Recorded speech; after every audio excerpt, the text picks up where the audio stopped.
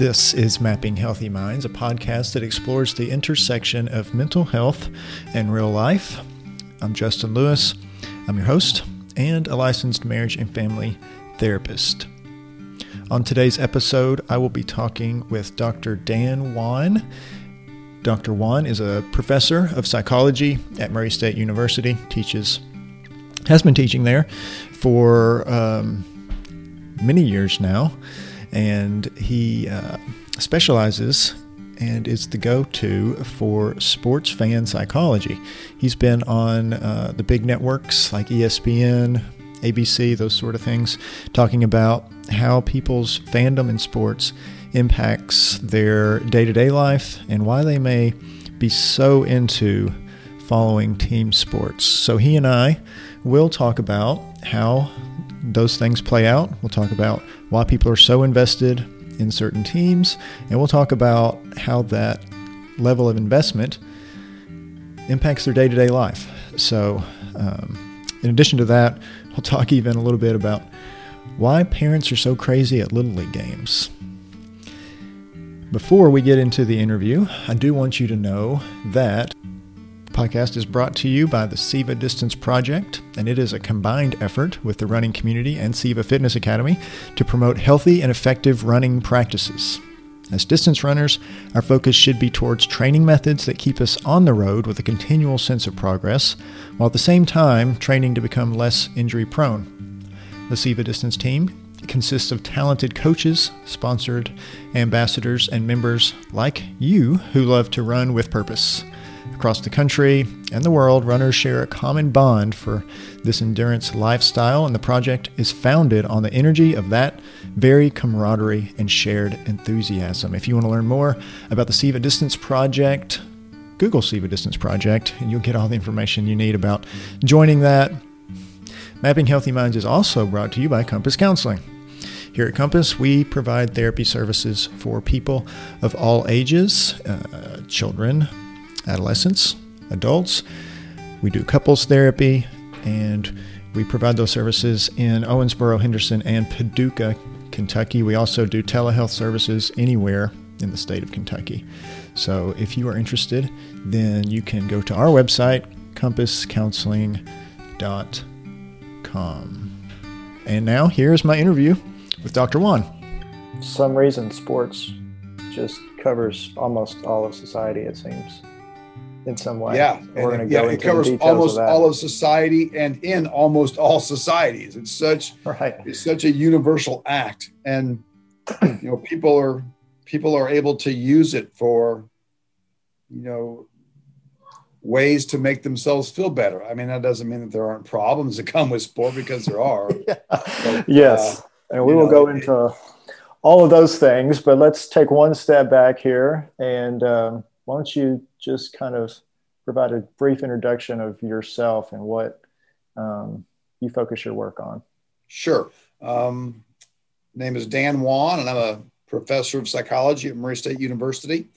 And I'm a social psychologist by trade. And what I've spent the last roughly 35 years doing is looking at the social psychological side of sport, mostly that involving sport fans, trying to understand why fans do what they do and feel what they feel and think what they think from a social psychological perspective, and to figure out the place of sport in the lives of fans and the place of fans in the world of sport. Yes. So super interesting topic. I think at some point, everybody, whether they're a sports fan, whether they're married to a sports fan, whether they're observing people's behavior, think, wow, that person's really into sports. That's crazy that they're into sports. And they may go as far as to say, I wonder why they like that sports team so much. Yeah. But you have gone 17 extra levels beyond that with your work. So tell me how you got into getting so in depth and doing research and publishing on this topic. Yeah, so it's actually an interesting story. One of our first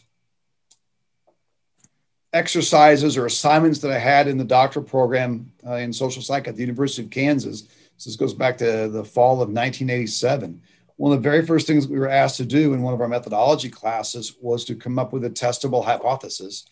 And the night before we were to meet in class and discuss these things, there had been a riot. I believe it was a soccer riot that I'd watched some news clips, probably on SportsCenter or something about. And it just struck me that it seems that people that would do those things probably are really invested and identified with that sort of social construct of fan of that team. And so I walked into class the next day, and the professor, Dr. Nyla Branscombe, who I've collaborated with on a lot of work since then, said, what's your idea, Dan? And I said, well, I think that people that are highly identified with a sports team are probably the ones that are most likely to do these intense reactions and affective responses and have these, sort of biased cognitions. And I think that they're more likely to riot and stuff like that. And it was interesting because I thought, well, this is a cute idea. And she acted like it was the best thing she'd ever heard of in her entire life. And I was like, wow, okay. So I know I can have one good thought in grad school. I'm not going to be for grad school with good ideas at least. And so it went from there. I mean, it would be nice to say that there was some grand plan. I had a dream or whatever. No, I just walked in with an idea I kind of thought of out of nowhere, and it resonated with what turned out to be my doctoral mentor. And, 35 years later, here we are. I assume that was one of those English across the seas soccer matches. To the best of my recollection, again, there was probably a point in my life where I did remember 35 years ago. That point has long since passed. Right. I would love to know, because I often get asked that question, right? So what was that game? I don't know. It was soccer, and I'm guessing it was European soccer.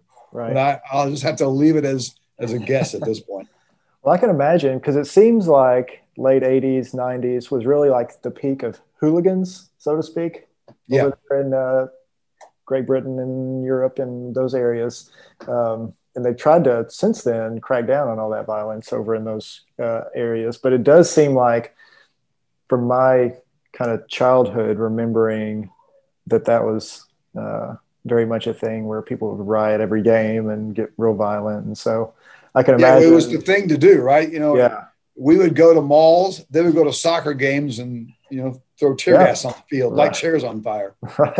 Right. Yeah. And I think, obviously you're right. It's the identification, because every town had a team, or every part of London had a team, or, so it very much was akin to Murray State, a university kind of situation that we've got. You get tied in. I was a Murray State student. You get really that identify with your school, if you're right. And over there, they can take it to such another level, right? Sure.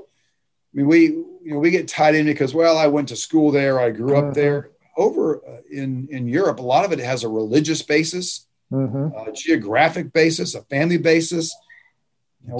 People always wonder, so in my sport fan psychology class, sometimes early on, a student will ask me, which team has the most diehard fans? And my response is, we don't know. But one thing we do know, they're not residing in North America. I mean, we think we've cornered the market on over the top fandom. Right. Gosh, we're not even the JV of that kind of stuff. Right. By the way, how long have you been teaching that sports? This is my 31st year at Murray State. So starting 31 years at Murray State.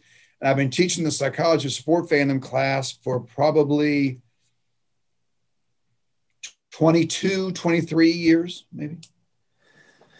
So I don't know how I made it through Murray State without taking that class, or knowing about that class, or taking that class, but it's like my biggest regret. I can't believe I missed it.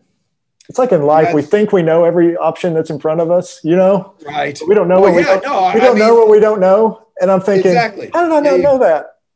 Listen, I took every single psych class Baker University, my undergraduate institution, offered in psychology, every one except for one. Yeah. I took 45 hours of psych, every class except for one. I didn't take social psych. I didn't know social psych existed until I was in a clinical grad program, bored on a Friday night, reading a social psych text, going, oh, that's the stuff I like. So you you're not alone. We often miss the things that, would have jumped out and been quite attractive to us. We don't know what we don't know, right? Exactly. So let's talk about your personal sports fandom then. See how this might relate. I think in some email correspondence, you share that you're a Cubs fan. Yep. Right, as well. I'm a Cubs fan. Yep.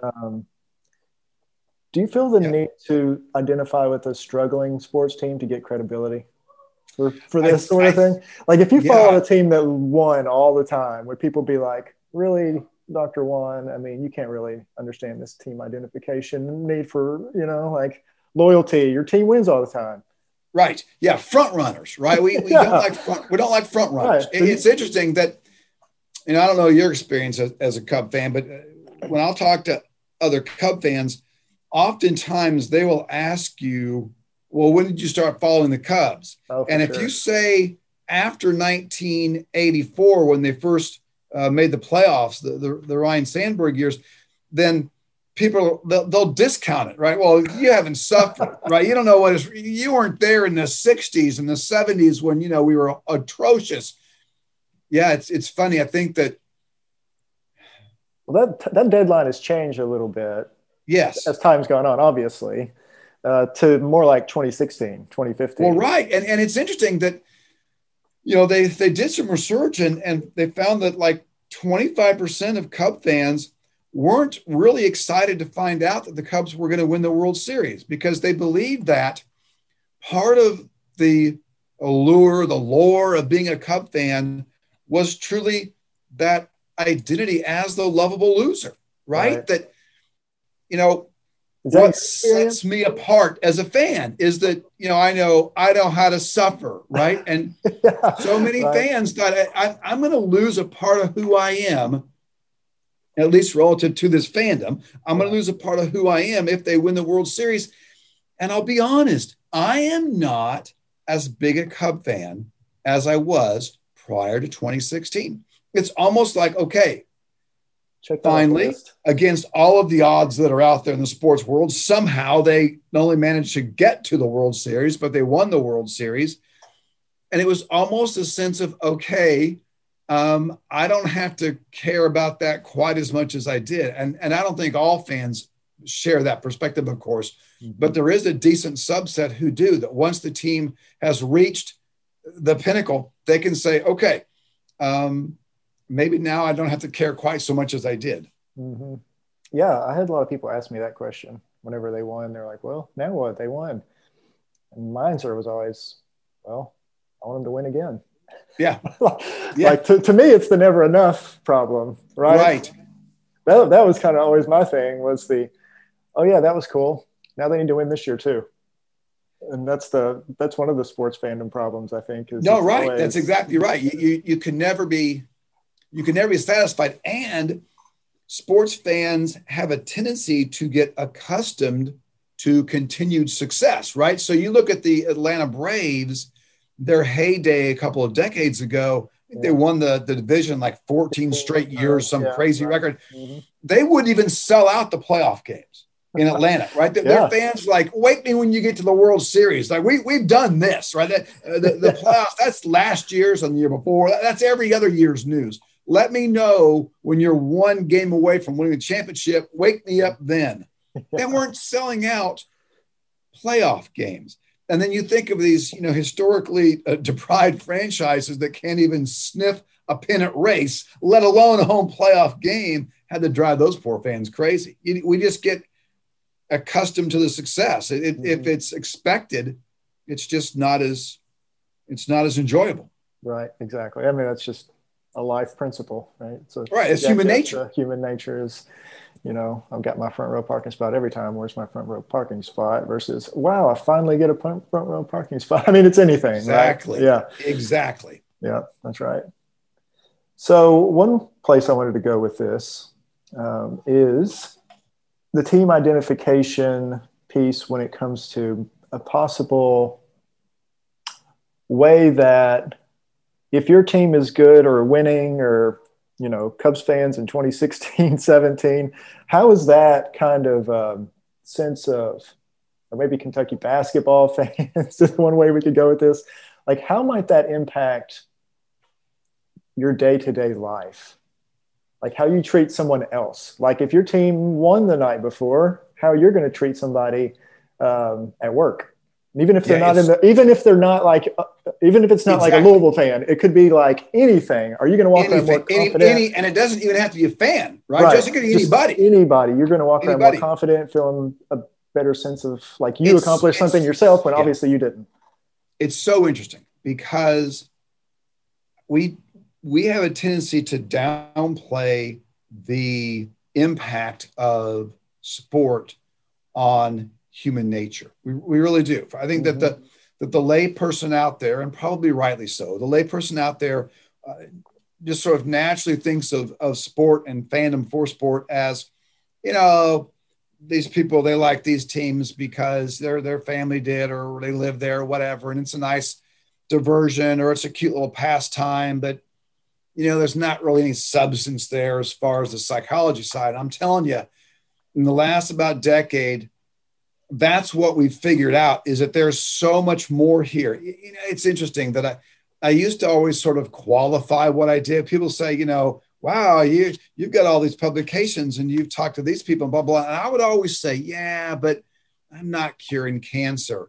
I kind of downplay it. I don't do that anymore, because what we're really seeing now is that sport fandom, it does matter. It helps to meet basic, innate human psychological needs. It has such a large impact on our day-to-day life, ways that are truly remarkable. So, for example, we know that in areas where a team has been successful, productivity in businesses in those areas is higher. Wow. Because happy people work harder. Sure. Right? We know that when a local team is successful, that has really nice positive ramifications for local politicians, because we like the status quo. And if the status quo is going well, hey, my college football team, you know, won this critical rivalry game. I like life. It's worth like 3 to 5 percentage points for the incumbent, right? Oh, wow. It's fascinating that you wouldn't think, right? You would say, well, it's just sport. Yeah, but it matters so much to people. That their identity is wrapped up in it so strongly, so deeply. It's so central to who they are, that the affective, the emotional consequences of that team's performance and their membership in that fan group is so great that it doesn't just impact their life within sport as a fan. I mean, certainly if you go to a game and they win, you're happy, you're more likely to go to another game. Whatever. That's not interesting to me. What I think is amazing is afterwards, when you go to the restaurant, you're more likely to tip well, because you're not because you didn't go to the restaurant and the food is better. You're tipping better because, man, we just beat our rival in basketball. Life is and good. I'm in such a great mood. To me, that is absolutely fascinating. They did. A colleague of mine, Ed Hurt, several years ago, did a study at the University of Indiana. And they had individuals watch Indiana win or lose a college basketball game. And after they lost, they were so, sad that they were so lacking in confidence, not in terms of their team, not in terms of their fandom for the team, but life in general. So like when they would ask them, do you think that this member of the opposite sex would like to go out with you on a date? No, that person would never want to date me. It just completely altered their perception of life. Wow. It matters in ways that are astonishing. And so that's why I don't qualify what I do anymore. I think that we figured out in the last 10, 12 years that this stuff has implications for humanity far beyond what we thought. So I'm sitting here thinking about how that might apply to my work as a therapist. And I'm thinking, maybe on the intake, I need to ask people what their sports teams are and how they're doing. Like doing marriage counseling with somebody, I need to be like, all right, so tell me about your favorite sports team. Where are they at the standings? When's the last time they won the championship? Exactly. So it's almost like worth assessing. I think you're right. A couple of comments to that. So my mentor at the University of Kansas, Nyla Branscombe, I mentioned earlier, she was not at all into sport, right? She didn't understand the world of sports. She hadn't been socialized into sport. So it was a great research marriage, because I was really into sport and I knew that side. Then she knew the social psychology side that I was just learning as a grad student. It was a really good, symbiotic relationship. And she was kind of feeling down one day. I don't know, maybe the third year I was there. And she's like, yeah, I just don't feel connected to anybody. I don't feel like I'm really getting out there and meeting people. I don't feel like I belong here, because her first year at Kansas was my first year. So she was a new faculty member. And I said, well, we've got this data that we've been accumulating that shows that people that are identified with the Kansas basketball team have, higher levels of self-esteem, lower levels of loneliness, lower levels of alienation. You should go to the game. And she's like, she's like, she couldn't afford because of the trees. That it was right there for her. Sure. Right. And so that's what she did. And sure enough, it made a difference. The other thing I'll say, I had a grad student a few years ago that had an idea for a study. He never put it together, but his idea was he wanted to see if a therapist's office, the paraphernalia in that therapist's office would impact the client's perception of the skill set, ability, empathy of that therapist. And what he wanted to do was he wanted to have big UK basketball fans enter an office that was loaded with UK stuff or Louisville stuff. Sure. And see if you're a UK fan and there's Louisville stuff everywhere, like, this person's never going to understand me. They're not going to know what it's like to be me. We're never going to have a connection. You never did the study, but I think that what you're saying is right there, right? It's fascinating to me that we would use our sport fandom to judge the qualifications and qualities of a therapist. And I think you would be quite wise to ask them how that's going. And I say that because it matters that much to people. People that come in to see therapists that are cranky, sometimes, probably not the norm, but every now and then, they're probably cranky because team fill in the blank didn't perform very well last night. Well, I'm taking this, thinking about it personally now, not even professionally, but I'm thinking about the fact that the Cubs have sucked over the last couple of months. Got rid of my favorite player. Totally. Well, of course, they got rid of your favorite player. They got rid of every player. The odds are pretty good. Pretty good. I mean, that was the fire sale of all fire sales. I told a friend of mine who's a big Cardinals fan, I said, look, I've been following the Cubs since 1967. This is the first time I've ever been embarrassed to be a Cubs fan. Yeah. And I'm thinking, well, maybe, I've been a little bit more irritable lately because I haven't watched a Cubs game because I'm so frustrated with the team.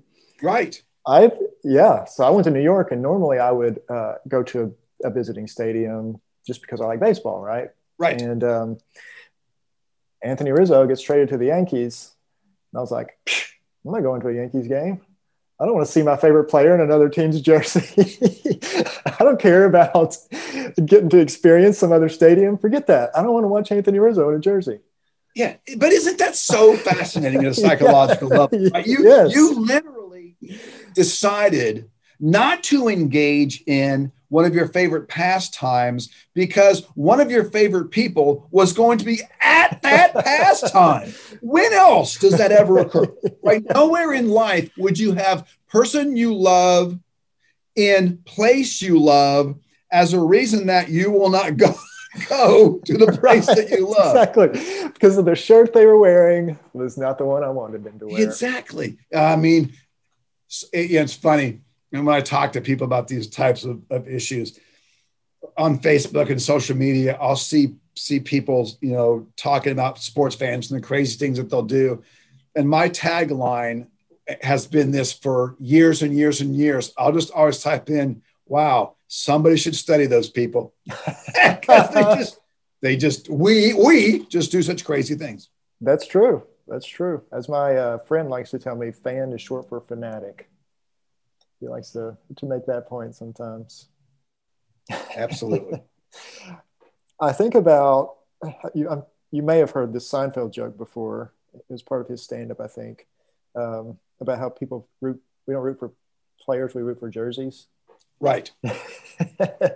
And like the Cubs, right? It's like, I kind of disproved that a little bit by my Anthony Rizzo comment, but still it's like, or maybe I proved it actually, is like we root for the jersey, right? Right.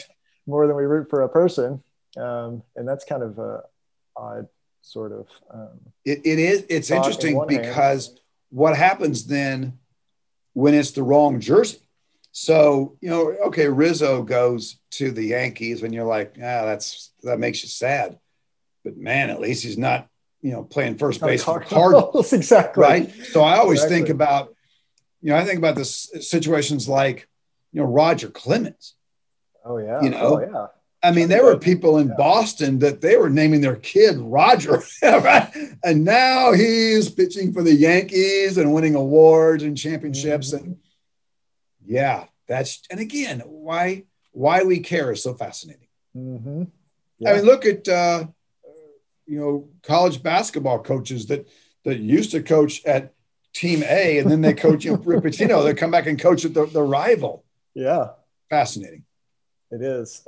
It kind of comes down to tribal mentality, right? I mean, we see tribal mentality form in all sorts of pieces of life. Politics, sure. We notice it a lot right now. Is like, well, this is my team, so anything that this team does is okay.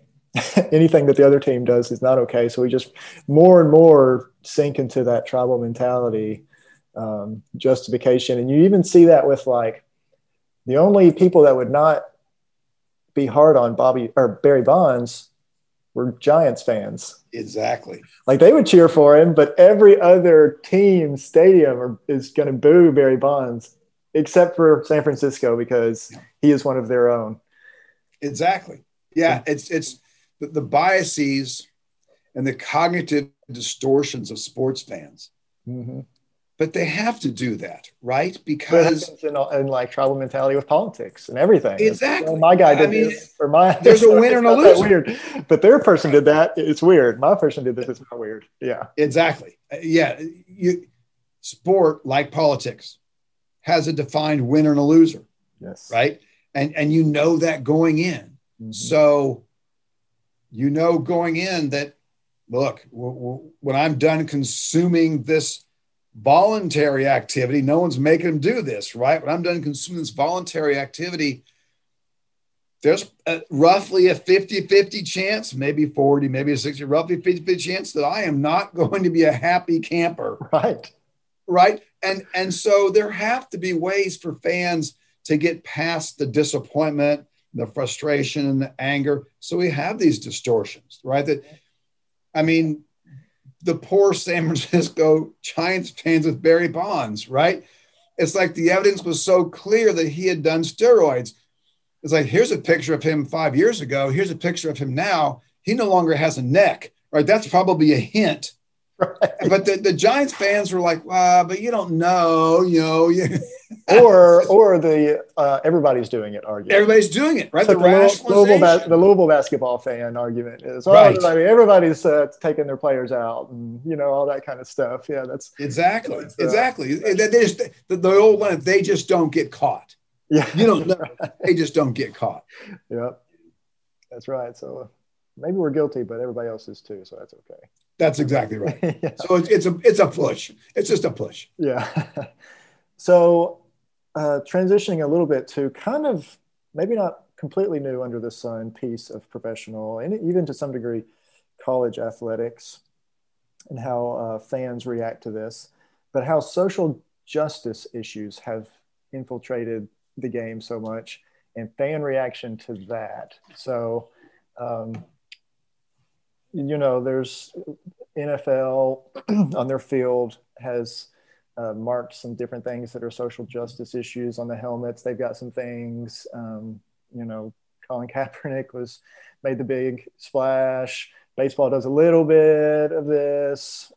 So this is more and more, maybe it spiked a little bit a couple years ago and is kind of leveling off now, like things tend to do, but it's a somewhat new part of sport and how fans might be affected. Do you have anything to say about that kind of recent? Yeah, I think it's interesting that, fans, not all, and probably the minority, but a fairly common verbiage from fans is you've got to leave politics out of sport. Mm-hmm. You can't leave politics out of sport. politics are always inherently going to be in sport. You don't think that's true? Okay. Good luck getting a new stadium funded. How do they fund that? They got to go through politics to get that funded, right? I mean, how are you going to get a team? How are you going to get an expansion? You're probably going to have politicians making tax breaks for the people that want to bring their team to that city. Decisions whether to or not to play ball games during World War II, after 9/11, Hurricane Katrina, the Boston Marathon bombing. Mm-hmm. Those are all political issues, right? Sure. So it's interesting. People need to take politics out of sport and stand for the national anthem. That statement is politics, right? I'm not saying it's right. I'm not saying it's wrong. I'm just saying that one of my interesting takes on this is how some fans have wanted politics out of sport, but they've always been in sport, right? And if you don't, I actually was having a conversation with somebody about this, and I said, and I gave them all those examples, and they're like, well, I still don't know that that's true. And I said, there are times where the United States didn't win any medals in the Olympics, and those decisions not to go were not from the athletes those are political decisions. Again, I'm not saying it's a right or wrong decision. I'm saying those were decisions that were made politically to send a message to other countries. Politics have always and will always be a part of sport, and to think otherwise is either naive or biased or both, I suppose, because those issues have always been there. Yeah. So with that being the case, they're there. Is it overall a positive or negative impact by putting different things like that on the field? Yes. How about that? It's 100% a function of the individual fan, sure, right? Absolutely. I mean, the fan who is against the NBA using their platform for racial justice, that fan who doesn't want that, that's a net negative, right? The fan who thinks that's great, that's a net positive.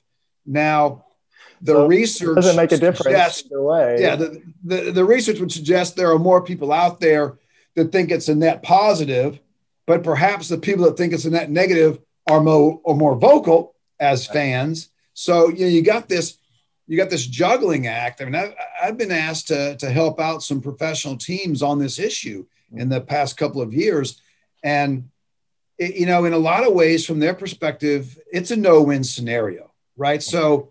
Yeah. If you've got 80% of your fan base loving the fact that you're using your team and your league as a platform for social justice, social equality, awesome. But then if you find out that the 20% that are against that, they tend to be wildly, adamantly against that, and they also tend to be the ones that are paying most for the tickets.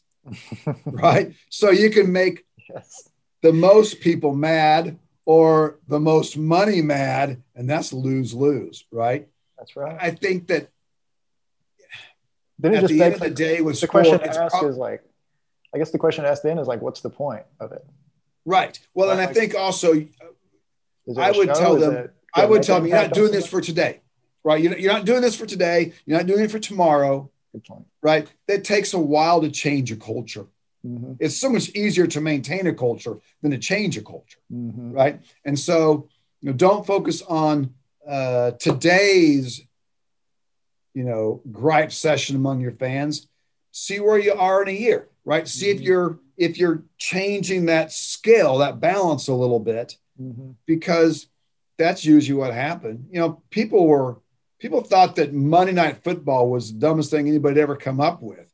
And now you got to pay a gajillion dollars for the rights to have Monday Night Football as a programmer, right? People thought that night games, who in the world would ever want to go to a baseball game at night? Well, guess what? You go to a lot of them at Wrigley Field now, right? Who in the world would ever have a baseball game inside? No, I want to have all our games inside because I'm not going to worry about rainouts. Yeah.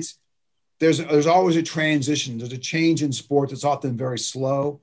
And I don't think you aren't smart if you judge the impact of the change on a day-to-day basis. See where you are down the road. Be a bit more future vision oriented for those types of things. And time will tell. And so maybe that's why it feels like it's leveled out to me, just because I'm growing accustomed to it versus the initial. Could be. Oh, this is new. Yeah, have this all could be like we talked about winning. It could be something that we're just kind of now sort of accustomed to, conditioned. Or maybe the dissenters got tired of griping. There could be that too, I suppose. That's true. Right? I don't hear as much griping. That's very possible too.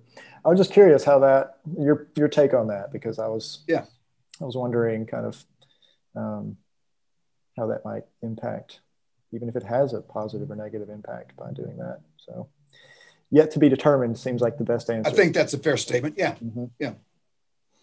All right. So we're gonna go down. We're gonna call ourselves down from professional to Little League here for the next bit. I'm going to tell you where the real crazy fans reside. Exactly. Yeah. And I'm going to start this with a personal story. My first ever job was a Little League umpire. So I'm 15, 16 years old, right? Just trying to make sure these little kids have somebody that will call balls and strikes safe out. Right. Okay. So I'm umpiring a girls' softball game. And back in those days, they didn't have pitching machines yet. So there were a lot more balls than strikes thrown.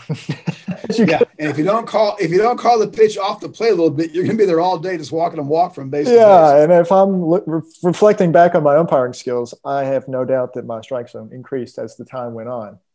Anyways, so that being said, this girl threw a ball. It was a strike. It was like right down the middle too. And so I called it a strike.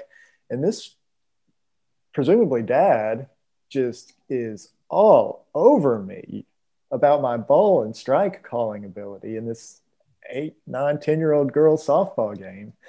And I'll never forget that he said that I needed to go to the Walmart School of Umpires. So obviously he's out of his mind just yelling some things now, right? This is totally irrational. There's no Walmart School of Umpires. He's just lost control. And he's yelling at this 15-year-old about a 9-year-old softball game in which I called a strike that actually was a strike. And so that has stuck with me for so long. Tell me about the research you've done about people that are willing to say to 15-year-olds, you need to go to the Walmart School of Umpires during a 9-year-old softball game. Well, I'll start by telling you that in the summer in grad school, I helped make ends meet by umpiring baseball. Okay, so you've been there.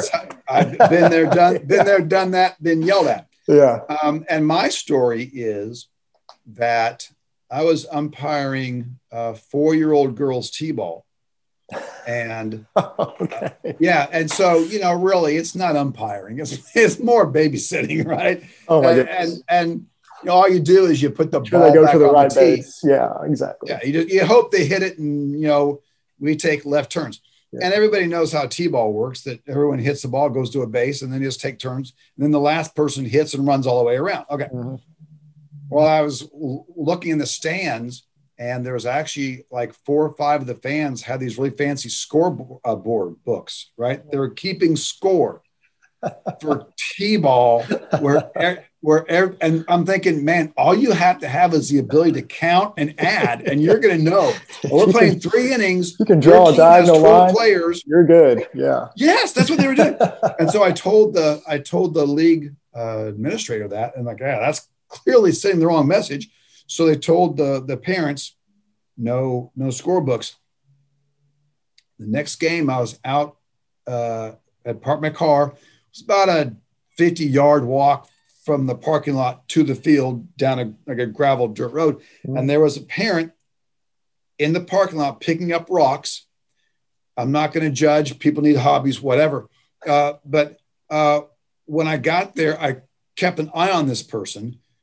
As a former Little League umpire, that if someone has a pocket full of rocks, that's who you want to keep your eye on, right? Right. Well, I realized what this person was doing is every time a child on their team scored, they're putting a rock in one pocket, and every time a child on the other team, and they were pulling the rocks out and counting. And I'm like, Maybe I should learn more about sport fan perspectives from Little League. So what we've done over the years, and I've been highly involved in this. I served on the executive board of directors for the National Alliance for Youth Sport for many, many years.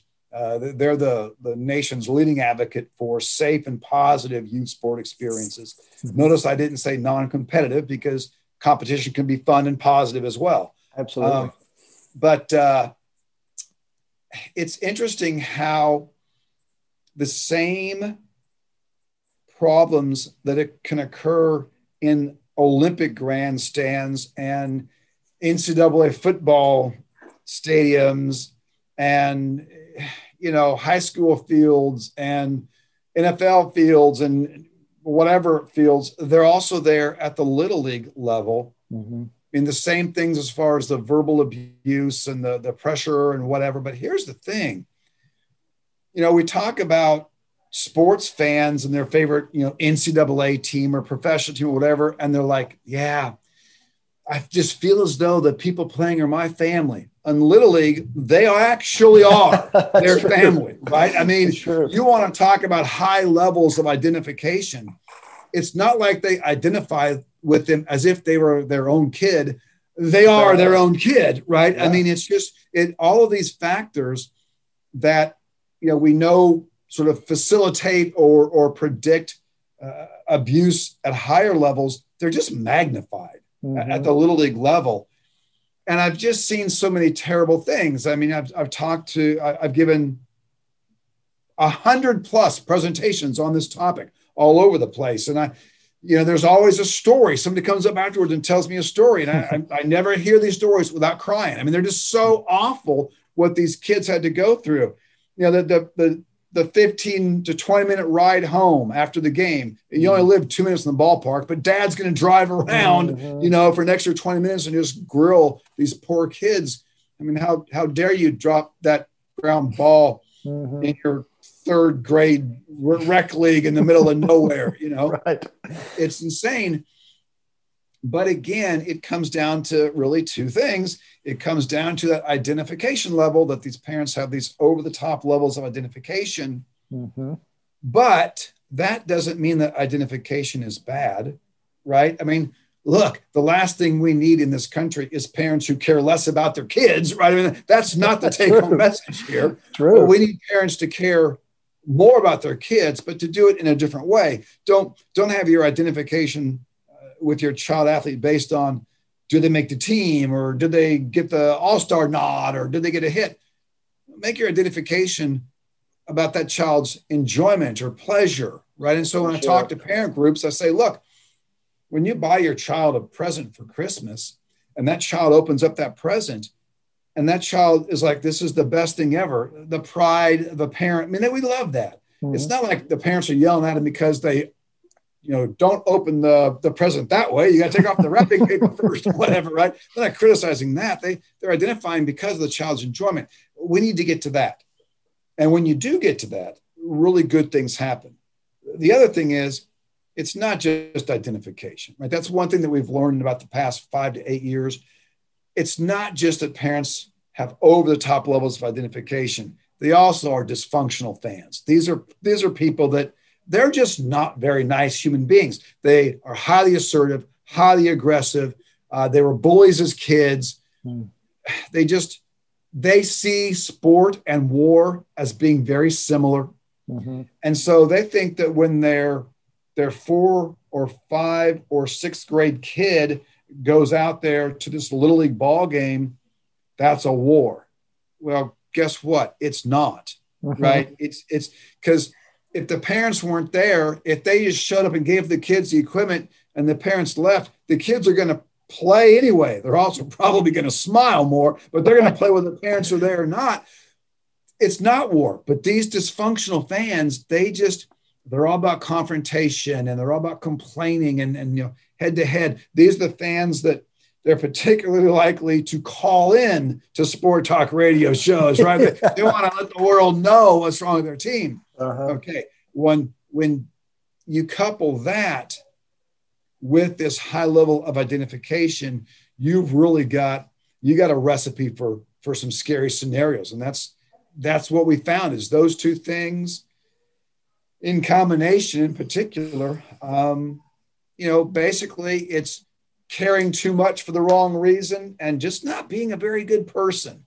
Mm-hmm. You mix those together, you got a volatile scenario. Mm-hmm. Yeah. So really based on this explanation, based on your research, it shouldn't surprise us that people care more about Little League than professional, right? If we're looking at the team identification, tribal mentality piece of it, it's like, well, of course they're going to care more about Little League than they are going to be caring about their professional team. Exactly. Well, and here's another point. And you can make more of an impact. The umpire can hear you. At a Little right. Umpire's not hearing you at a stadium. They're 10 feet away. And you feel they're also probably 14 years old.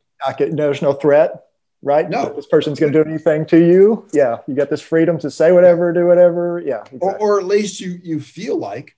You feel like. You have that freedom. There's a felt right? freedom. Right. I just think that it's sometimes when the talking heads and that do the sport fan stuff, when we get together, we often end up talking about this sort of darker side of sport and including youth sport. And we're amazed that there aren't more incidents that occur, right? That's also a takeaway message that given how many factors facilitate aggression you find in a sporting environment, right. Overall, most fans, including most parents, are remarkably well behaved, but it only takes one. It just takes one to ruin it for everybody. Mm-hmm. That is a very good point. We look at that natural instinct of protection, and then you're out there and you're watching your kid get pushed over or tackled or exactly tagged out. Well, and let's think about it this way. You go to these Little League games, particularly like the Traveler, the elite games. Not only do the parents have replica jerseys on of their child, right? But I've seen some of those replica jerseys that the parents had their child autograph. Oh my goodness. That's another Now, one. what kind of pressure do you think that puts on the kid? And remember, a lot of sports fans have become disenfranchised, disgruntled, upset with what's going on at the high college. Too much money. Right. Right. And so it's like, well, professional athletes are greedy and they're always breaking the law and they never are loyal to their teams. They think that because professional athletes usually are greedy and they break the law and they're not loyal. and so they're like, I can't find a professional athlete that I love because I don't like what that has turned into. Like how many people said, well, I'm never watching the NFL again, or I'm never watching the NBA again. Well, they're still sports fans. Yeah. So they're going to follow their kids' team. I used to live and die for the Dallas Cowboys. Now I live and die for the, ex-junior high school Cowboys. Those poor kids, man. Those poor kids. Right. Yeah. And I can't help but wonder if there's other research in addition to like what the other hobbies are of these parents. Like if they have some like a workplace that's more meaningful for them, that they, those sort of pieces of their life outside of, okay, it's Friday night, my kid's game, countdown versus I had this other meaningful thing happen in my week up until I get to my kid's Friday night game. Yes. Is literally the kids' Friday night football game. But the highlight of their That's week. it. Yeah. Right. My ego is resting on this 2.5 hour time block. Yeah. Yeah. I mean, that's a really good question.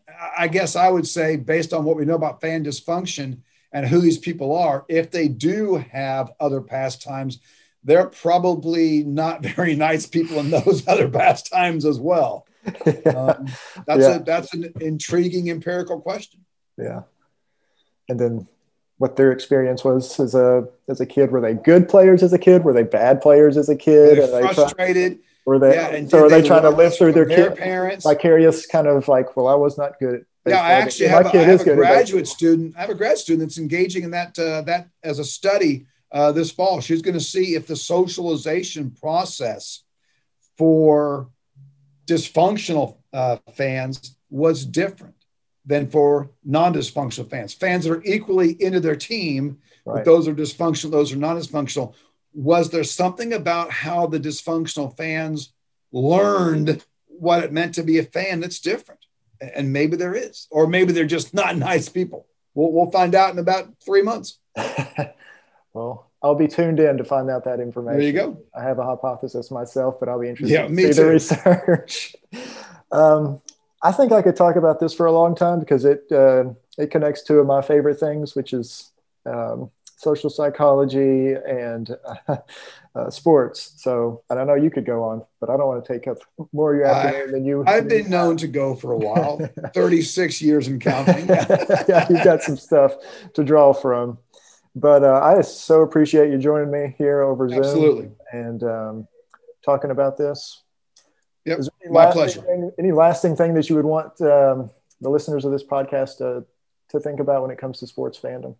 Yeah, the last thing I would say is that if you're a sport fan and you're trying to figure out a way to enjoy your time as a fan more, the best piece of advice I can have is don't judge your team based on that team's last performance, right? Think about it more the whole year. Sometimes we think, well, my team lost the championship game. It was a bad year. Don't do that to yourself. Don't do that.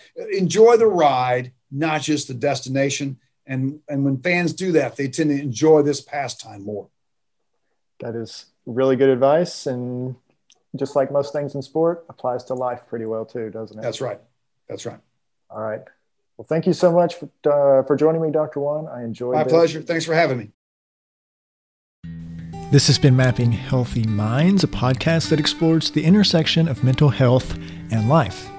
For more episodes, you can find the show on Spotify or Apple Podcasts, and we are also on social media sites, Facebook and Instagram. The website for the show is mappinghealthyminds.com, which has access to all the episodes that we've recorded so far and a little bit more about the show.